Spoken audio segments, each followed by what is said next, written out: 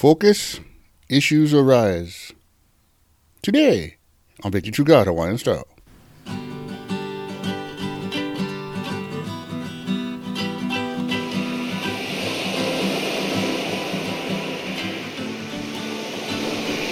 Aloha Monday, everybody. I'm your host, Brad Amel, also known as Hi the Guy. And I say thanks for listening to the show. Well, today we're talking about wrong thoughts at the wrong times. It's a good one, guys. You know, the show is going to focus today just on the surface of concentration issues. We're not going to go deep into the world of mental disorders like ADHD or substance abuse, stuff like that. This is just surface kind issues that just simple concentration would fix. And how to prepare. You know, we all rely on concentration to get through work and school and performing sports, job interviews, public speaking kind, whatever. And being able to concentrate is something we take for granted sometimes when all is well. You know, we have to look back at the lack of concentration when it comes into life. It gets hard and our confidence is shaken. It's like, what are some of the things that happen to us? Well, ongoing sadness. If you're sad in some way, it can make it hard for focus. Changes in sleep patterns is another one that you get too much sleep, you get too little sleep, and it can throw you off. And worry is another one that can take your mind and make it hard for concentrate because you're just not in the moment. And poor diet and nutrition is another one that contributes to, if you're being hungry and you're losing weight due to like unintentional kind weight, that's another one that could focus. Focus can be affected. Another thing that can cause trouble is when you multitask, when you start taking on too many things at one time. Or another one is like the fear of failure or embarrassment. It can affect whatever you're doing or even trying to accomplish. You know, in the sports world, guys, there's a couple. This is just true. A baseball player can be out before he gets to the plate. Just mentally, he's in a slump and he knows, but I'm striking out, guaranteed. And I've seen basketball players that are afraid to go to the free throw line. And they step up and it's like, but you don't have a chance because you are mentally in a bad place. You have no confidence and you cannot perform, bro. And you're a professional. We've seen it with football players, field goal kickers. The ball is snapped and the guy has missed right and he's missed left and he has no chance of making it. And sure enough, guys, he misses again. I've seen it too many times. And in all these scenarios, these people, they prepare and they're ready. It's not like they just showed up and got off the bus bar and ready for kick or throw or whatever. It happens. And this is the type of thing that it makes you reluctant and afraid to even try new things at times. You know, we are human. We can sabotage ourselves before we even do anything. Kind of low self-esteem, it affects our confidence and we underachieve.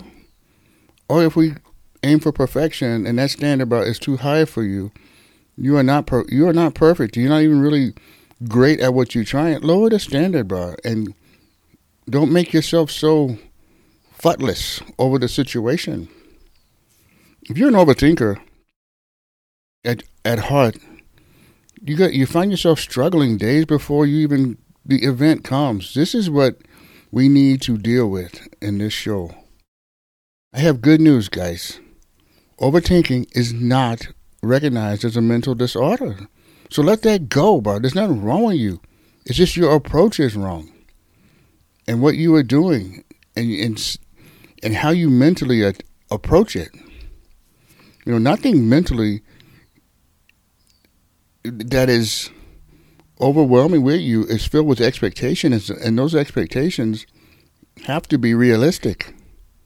If you're a nothing at all kind person or all or nothing kind person, that's filled with expectations and you might not be perfect. Or if you're a gloom and doom kind of person where the endings are always going to be horrible for you, whatever is done, whenever the job is done, you're just not happy in your mind. So when we deal with these situations, I always go to the Lord and I ask, what does the Lord think about overthinkers, bro? What does he think? We read in 2 Corinthians 10:5, we abolish arguments of every pretension and that sets itself against the knowledge of God. And we take captive every thought that we make obedient to Christ. And this is the challenge, guys. All of our thoughts should be consistent with our unity that we have with Christ. When done right, and Christ is the center of your faith and the source of your confidence, from there you can perform any task that comes to you with proper preparation and proper training. You will succeed. But it starts with Christ. It starts with connecting with him. And this is where, if you don't know him, I'm going to give you an opportunity right now to say yes to him. He's knocked on the door of your heart. Your ohana has been, they pule for you all the time, pray for you, and you just, bro, this is it right now, brother, sister. Say this prayer with me, and you will have salvation. You will pay that sin debt back that you can't pay. Just say this with me. Father God, I know that I am a sinner, and I need a Savior. I'm sorry for my sin, Lord. And I turn from it now by faith. And I believe Jesus died to save me.